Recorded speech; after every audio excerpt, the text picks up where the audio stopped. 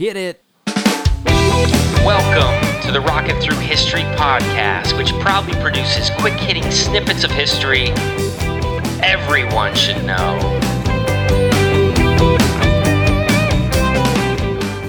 Well, hello everybody. Welcome to another edition of the Rockin' Through History podcast. It's been a while since I've gotten to do one of these. If you're in my class, you know that life has been crazy here at our household. We just had a new baby, and so I haven't had a chance to record anything lately, but now is the time. You might hear some of my kids in the background, but we're just going to have to deal with that.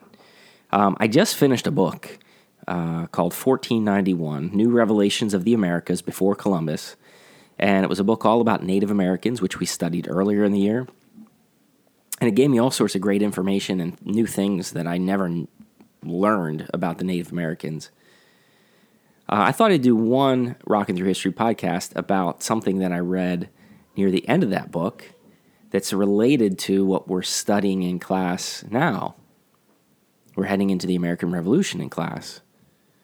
And we've been introduced to this notion that the colonists who lived in America during the 1700s were becoming very angry with their government in Britain.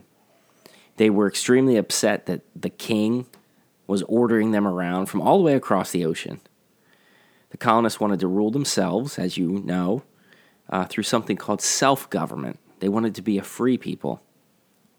Now, I've always been taught that these great thinkers in Europe, we call them philosophers, people like John Locke, David Hume, you'll learn about those later when you get older. But I've always learned that those people were the ones that sort of inspired the Americans in their desire for independence and liberty. Now, the author of the book that I read has sort of a different take, and he explains that the colonists were more likely influenced by their Native American neighbors. You see, life for the Native Americans in the eastern woodlands, that's the region we're talking about, was very different from the societies where the colonists came from in England. So in England, you had a king and just a few people overruling everybody. But in America, with the Native Americans, it wasn't like that. They did have a government. They had some chiefs and things like that, but their government was very limited in power. In fact, they set rules that limited the power of the government. And they were a free people. They didn't have any kings. One colonist observed an Indian village and he said, "Every man is free." In amazement, he further describes the fact that no person in the village has any right to deprive or take away anybody's freedom. So this was different from what they experienced in England. Now, this free life of Native Americans seemed to have an effect when the colonists and Indians sort of mixed together with one another. Benjamin Franklin, you've probably heard of him, obviously, described it this way. Now, this is old language, so you're going to have to listen really hard to understand this. I'll explain it afterwards, but this is what he says. "When an Indian child has been brought up among us, taught our language, taught our customs, yet if he goes to see his relations and makes one Indian ramble with them, there's no persuading him ever to return.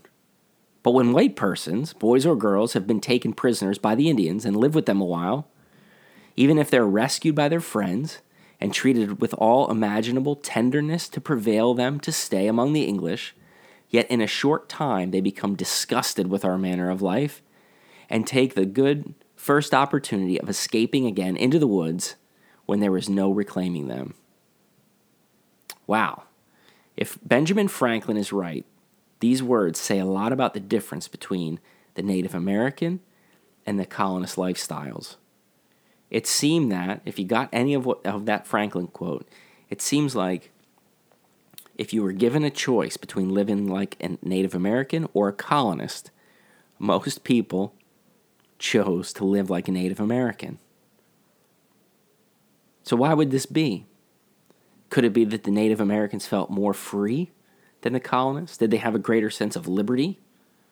Might they enjoy having no king ruling over them and telling them what to do? The author of the book I read thinks that, and I think I agree. I don't know if you've ever done this, but I've certainly tried to imagine what it would be like to live as a Native American. And it's clear now that some of the colonists had those thoughts too and actually did it. And maybe, just maybe, Indians had a greater influence on the colonists than I realized.